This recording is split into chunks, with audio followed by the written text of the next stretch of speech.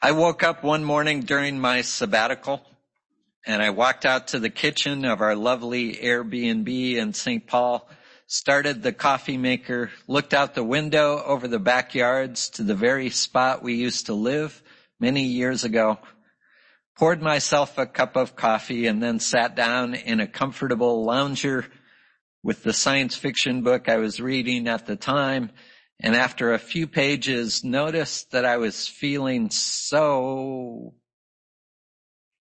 restless. It felt like there was something I was forgetting, something else I was supposed to be doing, something I had left undone.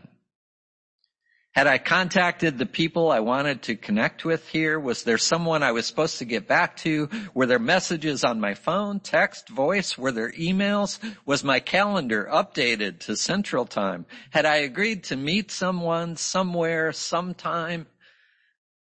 I was grasping for some tangible reason that I should be feeling this way, something that I could address, that I could fix, that I could take care of.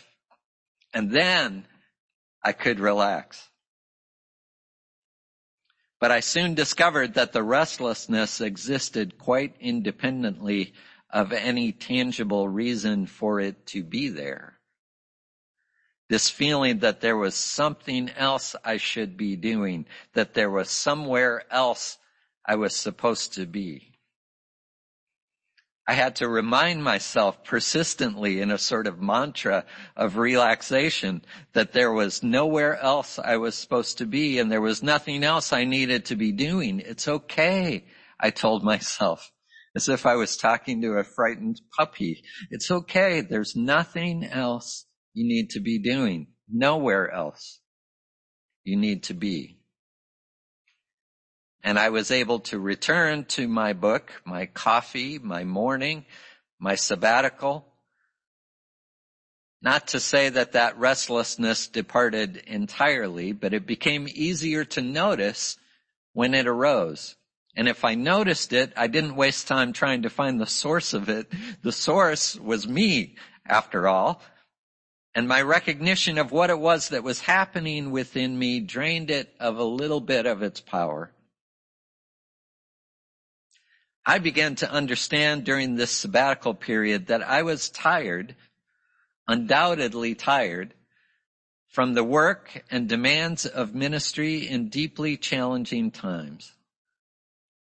But some of the exhaustion, the profound exhaustion, came from this voice inside telling me that whatever I was doing, there was something else I should be doing. That wherever I was, there was somewhere else I should be. And I share this with you all today because I have a suspicion that this syndrome is not unique to professional ministry. That you may sometimes hear that voice too. That we live in a culture that strengthens that voice and that message. It is not enough, after all, to be here when I have the opportunity to be there too. It is not enough to simply do this when one has the opportunity to do all these other things too. We live in a culture that glorifies multitasking, right? Turns out, according to Johann Hari and the researchers he spoke to for the book Stolen Focus that you heard Mary read passages from in the reading, turns out multitasking, brain-wise, is not really a thing.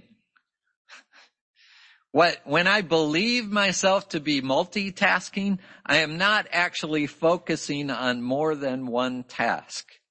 Rather, I am shifting focus among multiple tasks very rapidly, going from one to another, back and forth, across and down. If you imagine that there may be a loss in the quality of attention in this process, the research apparently would back you up.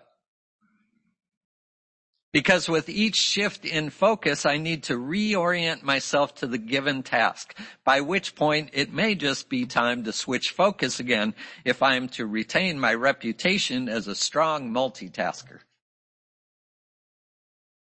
Yes, it turns out for quality of attention, or what was called flow in the reading, one needs to monotask.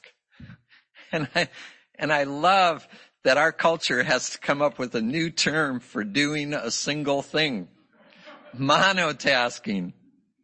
Flow, being completely absorbed in a task such that time slips away and one merges with the experience. Flow can only come when you are monotasking, when you choose to set aside everything else and do one thing. Distraction and multitasking kill flow. And nobody will reach flow if they're trying to do two or more things at the same time. And I understand that what we refer to as multitasking, it may be necessary in some situations and circumstances. Parenthood comes to mind, for instance. One often has to shift attention among numerous responsibilities involved with caring for children and taking care of a family. You can all undoubtedly come up with other examples from your own experience. But what I am talking about is not the circumstantial necessity of sometimes shifting among multiple focal points. I am talking about how, culturally speaking, we have turned the illusory idea of multitasking, that we can actually focus on multiple things simultaneously. We have turned this illusion into what feels like a duty, such that restlessness with wherever we are and whatever we are doing can invade one's consciousness when there is no good or even tangible reason for it to do so. Flow comes from choosing what to focus on. Multitasking and the restlessness that accompanies it arises from the illusion that I don't have to choose, that I can do it all at once, that I can be everywhere now. It can invade the way we do our work, the way we pursue personal interests, even the way we care for ourselves physically, emotionally, spiritually. Everything is added to the endless scroll of to-dos such that whatever we are doing, we carry the gnawing reminder of what we could be doing, which quickly becomes what we should be doing. I remember one evening at United Theological Seminary, it was toward the end of a semester, sitting around a table in the cafeteria with other students commiserating about all that we still needed to get done. Sermons to finish, reports on our internships, historical theology papers to write. The collective recitation of this daunting to-do list grew to a cacophonous crescendo as we remembered and lamented all at once all that had to be done in a desperately short amount of time. And then the noise gently ebbed as we slowly exhausted our lists. Our heads dropped to the table, falling atop outstretched arms or settling onto folded hands. Silence reigned for a short time as we each grimly contemplated the work ahead of us. And then one woman's head rose abruptly from the table, and with a look of fresh agony on her face, she exclaimed, "Ah, damn, I still have to finish that paper on self-care."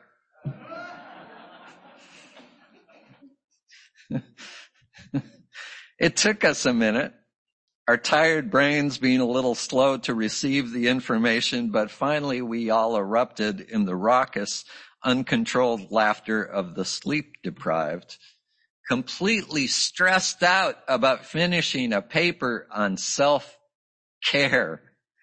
What is wrong with this picture?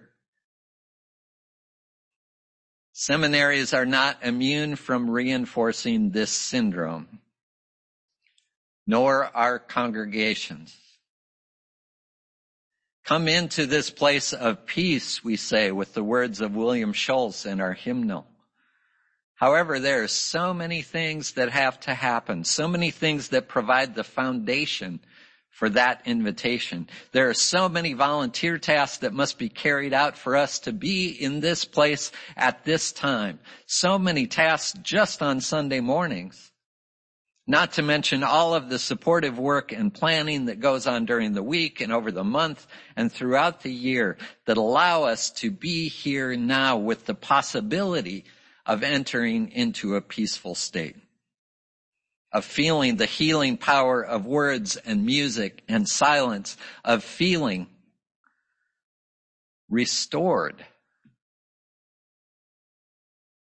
Just as in seminary we were asked to come to class and study and learn about and understand and respond to and write about what our professors and textbooks were offering to us about the vital importance of self-care, tasks which often necessarily precluded the actual practice of self-care in just such a way, we acknowledge that in order to make this a place and time for potential restoration, and to me, that is the fundamental question that describes self-care. What is it that restores you?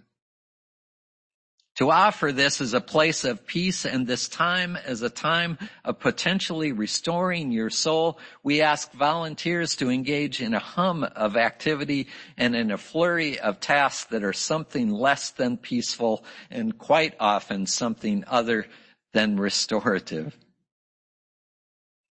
And just as the seminary experience of self-care was pointed toward the goal of having us actually practice it, discovering and cultivating that which proved to be restorative as we carried out our ministries, just so are the tasks and the work and the time and the dedication we ask from you to make this a place of peace, pointed toward the goal of having you actually being able to experience peace, restoration, renewal, revitalization.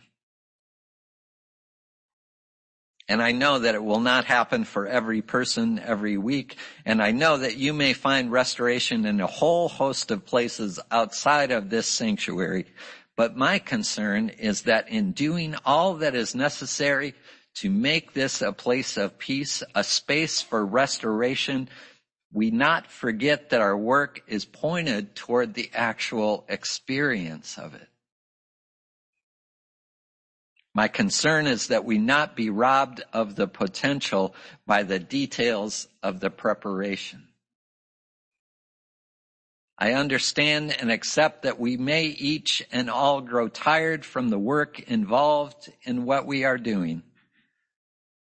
And I hope we can guard against the exhaustion that comes from believing it and we are not enough.